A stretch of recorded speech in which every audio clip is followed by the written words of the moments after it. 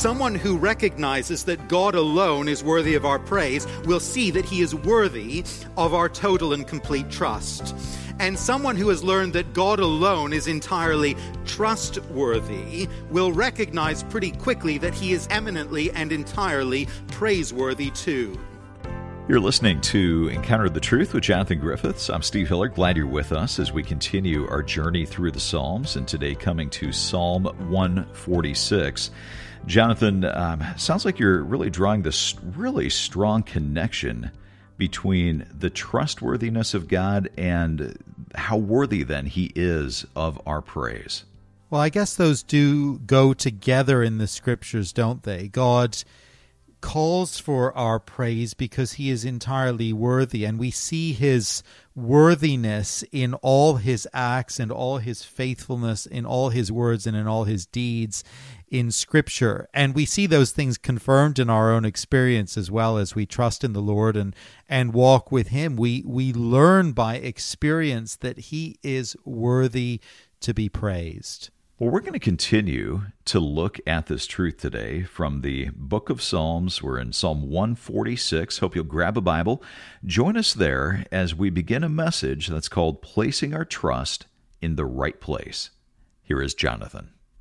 I wonder if you have ever been disappointed by a leader, a person of influence or power, a person in whom you have put your trust. Many thousands of believers are feeling bruised and disappointed at the moment because of the public fall heralded in major news outlets all around the world, the fall of yet another prominent evangelical leader. There's no escaping it. We will all be disappointed at times by politicians, civic authorities, teachers, corporate bosses, community leaders, people who hold out the hope of protecting us, caring for us, directing us, promoting our very best interests, but who in one way or another turn out to be unable to carry through on all those promises in the long run. For some here in person, some listening, even the mention of this subject area, this theme, it is painful because there are some very raw wounds for you. For others, perhaps this sparks a memory. For others, perhaps, many of us, this is a warning, perhaps, of things to come. Psalm 146 is the first of the closing set of psalms with which the book concludes. The final 5 psalms are all psalms of praise. Each one begins with the call to praise the Lord, and it ends with the call to praise the Lord. And so the book of Psalms as a whole appropriately concludes with this repeated refrain, this emphatic instruction, praise the Lord. If the opening and the close of this psalm call us to praise God, the rest of the psalm, all that comes in the middle, it gives us reason to praise him. It shows us why he is worthy of our praise. And in all this, the particular focus in this psalm is the trustworthiness of God, his ability and his faithfulness to help us and to save us. The structure of the psalm and the basic flow of its logic is very simple. I'd just like us all to see it together, and then we're going to walk through it together. The psalmist first calls us, and calls himself actually, to praise the Lord. That's verses 1 and 2. He then admonishes us, warns us not to do something else, not to put our trust in princes, in human leaders, in people of influence, verses 3 and 4. And then really in the remaining verses, he draws our hearts to put our hope in the right place, in the Lord himself. Now, in a sense, at first glance, the call to praise and the call to trust, they could seem just a little bit disjointed thematically. Is the psalm about praising him, or is it about trusting him? But of course, as we reflect on that for a moment, those two things, they go hand in hand. Someone who recognizes that God alone is worthy of our praise will see that he is worthy of our total and complete trust.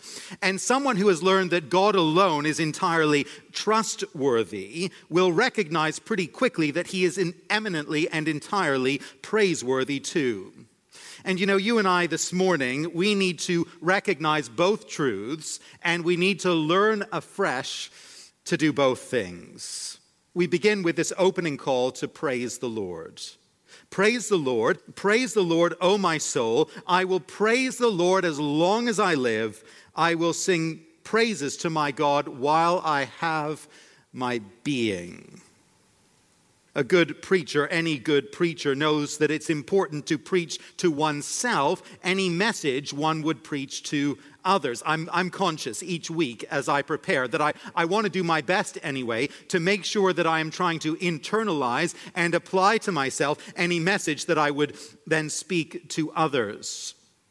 The psalm opens with a call to the believer, and beyond us, I think even to the listening world. The psalm opens with this call to praise the Lord. But in the very next breath, the psalmist turns inward and he applies the message to himself. In a sense, it becomes pretty clear that he is actually speaking first and foremost to himself. He turns to address his own soul, as the psalmist sometimes does. He does it in the second line. Praise the Lord, O my soul. And notice what he does next. He expresses a personal resolve, a resolution to praise the Lord, not just today or tomorrow or next week, but no, for the whole of his life. I will praise the Lord as long as I live. As long as I live, I will sing praises to my God while I have my being. We human beings, we tend to be very driven by our feelings and by our emotions. We are accustomed, I think, to doing things, to taking particular action based on how we feel at any given time.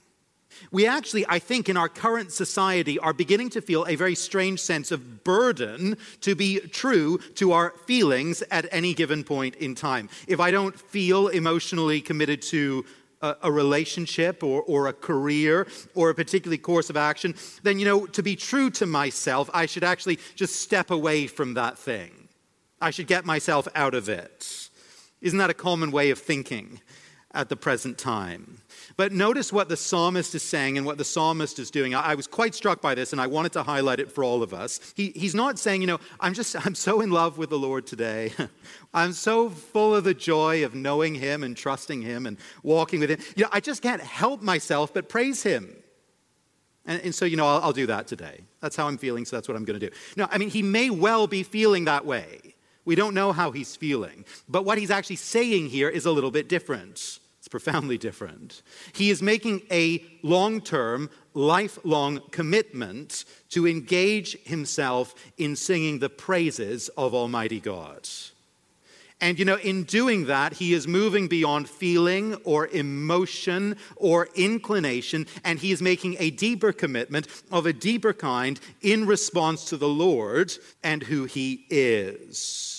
And as the psalm goes on, as the thing progresses, he is going to show us and tell us, demonstrate to us really, why he is making this commitment based on the Lord's trustworthiness. That's what we'll see. But it is a commitment that he's making. I can see that the Lord is fundamentally, unchangingly praiseworthy. And whatever may come my way, I'm going to praise him as long as there is breath to be found in my lungs. For as very long as I have my being.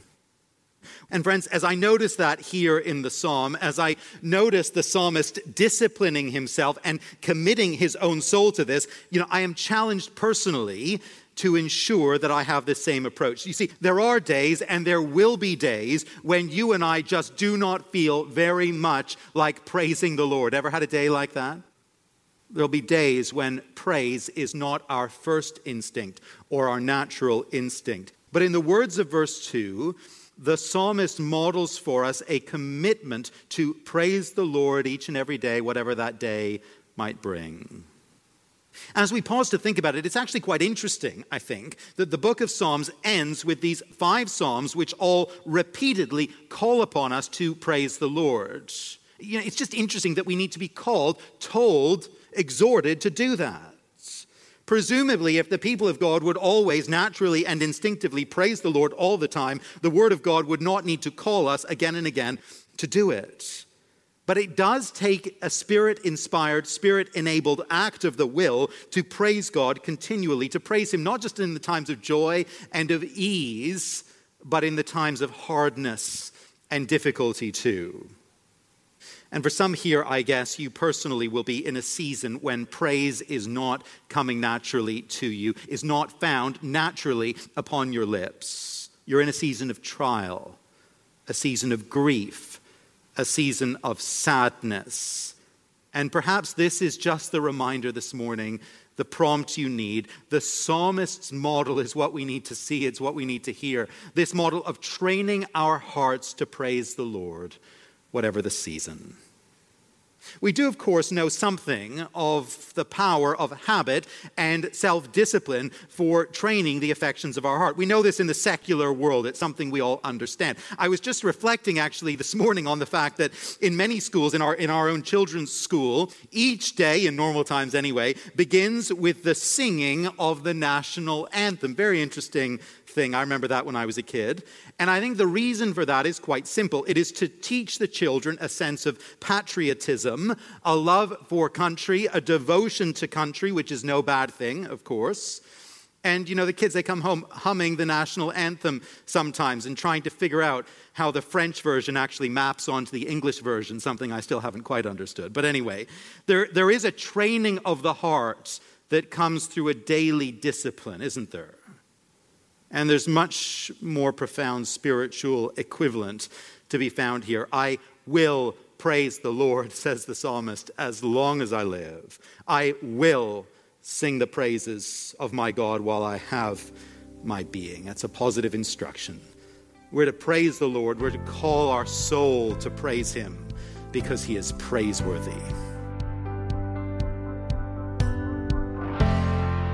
Jonathan Griffiths here on Encounter the Truth and a message called Placing Our Trust in the Right Place. Now, we're going to pause here for just a moment, but I hope you'll stay with us because we'll get back to the message and continue our look at Psalm 146.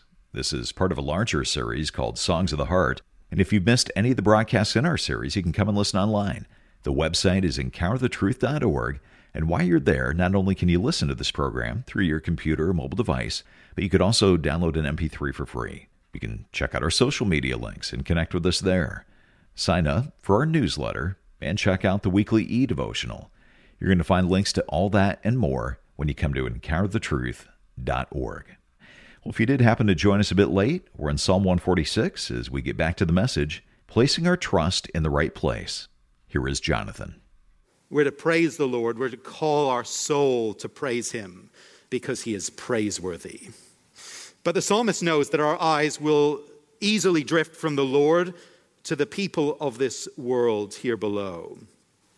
And rather than praise God, we would so easily honor and exalt people instead. And so now comes this important negative instruction, verse 3.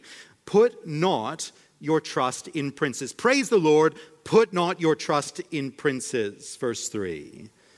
Put not your trust in princes, in a son of man, in whom there is no salvation. When his breath departs, he returns to the earth. On that very day, his plans perish. I think we're always inclined to place our hope and our trust in impressive people, in leaders of various kinds in the world all around us, in the princes of our society, in the sons of men, that is, in human beings like you and like me. The instinct to hope and believe that a great leader can provide the help and the guidance, sometimes even the salvation that we need. That instinct and that inclination, it dies hard in the human heart.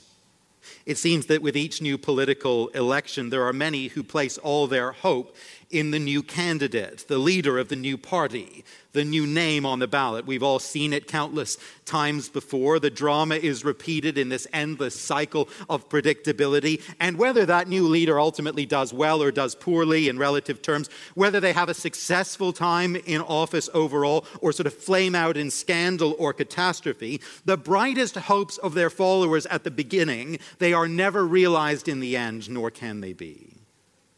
We know that reality in the National Forum. We know it in the church as well. A new leader comes along within the local church, within the denomination, within the seminary. There's a new author or speaker or writer or broadcaster or guru of some kind, and a following develops. The devotees begin to hang on that person's every word, and some can actually then become quite dependent upon a leader, dependent emotionally, intellectually, theologically, spiritually. But however good that leader is, whether they end well or end badly, the highest hopes, the greatest expectations of their devotees, they will never be satisfied, will they? They'll never be realized.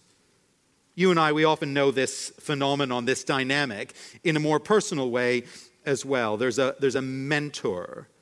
There is a counselor.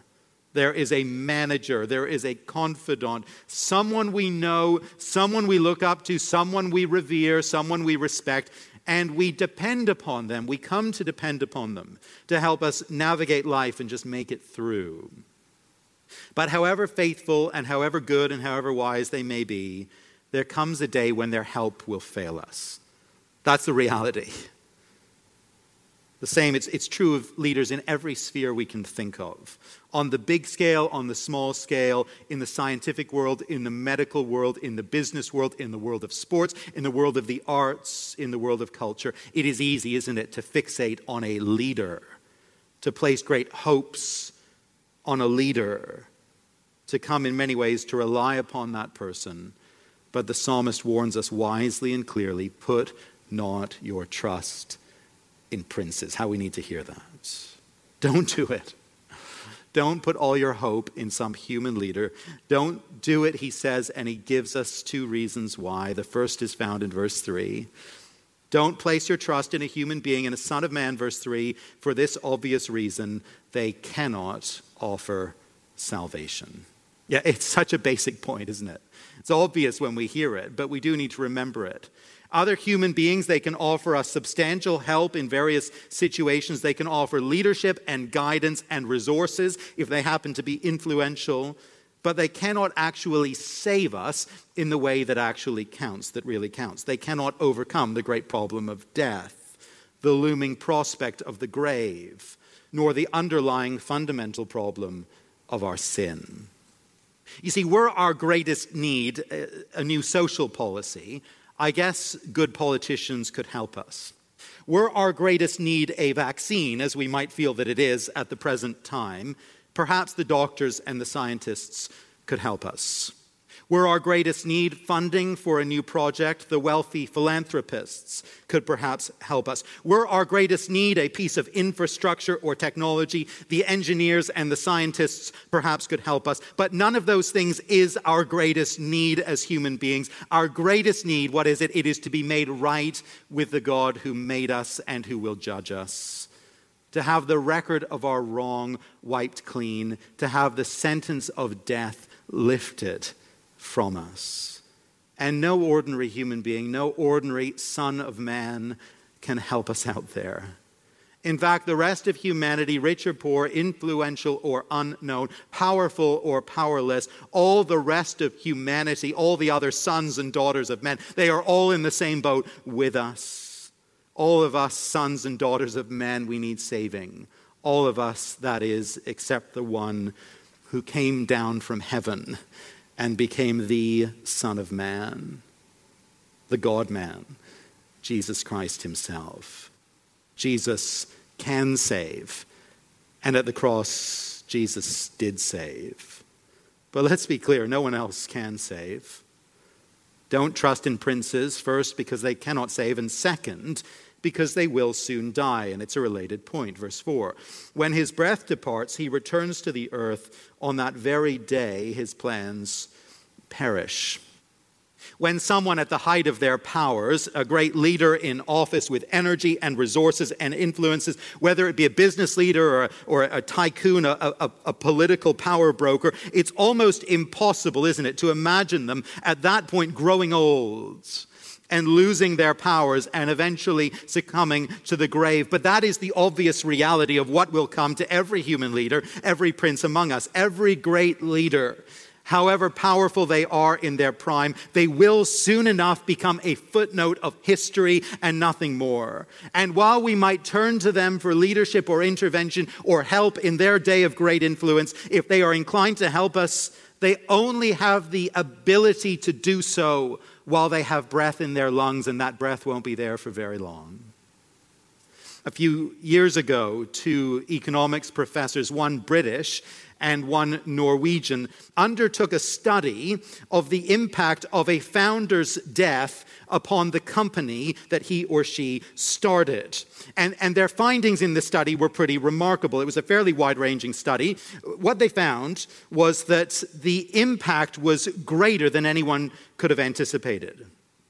Most business founders hope to leave a legacy, don't they, of a thriving business to their heirs. But, it turns out that that is a very difficult thing to pull off and pull off well. The impact of the founder's death is profound. In the first 4 years after that founder's death, sales plunge on average 60%. Staffing levels drop appreciably, and the likelihood of a company failure increases markedly. Leaving a legacy beyond the grave, it's hard. It's hard because our plans die with us. That's just the reality of mortal life. And that's a wake-up call. That's a warning. It's a reminder. Rather than putting our hope in princes who cannot save and who will die, the psalmist calls us, beckons us, invites us to the way of blessing, and urges us, put your hope instead in the Lord. Verse 5. Blessed is he whose help is the God of Jacob, whose hope is in the Lord his God. Now, in calling to mind Jacob, one of the great patriarchs of Israel, the grandson of Abraham, father of the 12 tribes, in doing so, the psalmist is reminding us that the Lord is the covenant-making, promise-keeping God. He's the God who all those years ago called a man named Abram, tapped him on the shoulder one day, told him to leave his father's home and go to a new land that the Lord would give him, who promised to make of him a great nation, promised to bless him, and through him bless all the peoples of the earth. And of course, the psalmist mentions that name, drops that name, highlights that promise, calls to mind that family in order to make one very, very simple point. God has a track record, a historical, verifiable track record of keeping his promises and acting in faithfulness. That is Jonathan Griffiths here on Encounter the Truth. Our message, placing your trust in the right place. It's from Psalm 146 and part of our series called Songs of the Heart. And if you missed any part of today's broadcast or any previous program in the series, you can always come to the website and you can listen online, totally free. Just stop by and you can download the MP3 or you can stream the program through your computer or mobile device. The website also a great place to go to learn a little bit more about this ministry and about Jonathan. Our website address, encounterthetruth.org. That's encounterthetruth.org. Well, Encounter the Truth is a listener-supported broadcast. It is your generosity that keeps this teaching on this station, so thank you for giving to and supporting this ministry. And as you give a gift of any amount this month, we want to send you a book that you've picked out, Jonathan. It is called Worthy, Living in Light of the Gospel. And I got to ask, what does that mean to live in light of the gospel? Well, the way in which we live, our behavior, our lifestyle, it doesn't save us.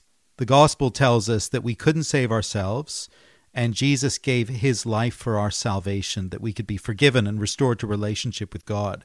But what we need to understand is that having been saved through the gospel, there is a way to live in light of the gospel. The gospel will change our behavior and our lifestyle and the way in which we approach decision-making and the nature of our interactions with others. And this book is a call to live in light of the gospel, to allow the gospel to have its impact in our day-to-day lives. And I think we need that help. We need that encouragement. And I hope it'll be an encouragement to you as you read it. Well, we want to send you a copy of this book. Worthy is our way of saying thank you for supporting the ministry this month. Give online at encounterthetruth.org or over the phone when you call 833-998-7884. That's 833-99-TRUTH, or again, the website is encounterthetruth.org. You can also write us at Encounter the Truth, 2176 Prince of Wales Drive, Ottawa, Ontario, 2KE0A1. or in the U.S. at Encounter the Truth, 215 North Arlington Heights Road, number 102, Arlington Heights, Illinois, 60004. For Jonathan Griffiths and our producer Mark Bretta, I'm Steve Hiller. Thanks for listening, and I hope you'll join us next time.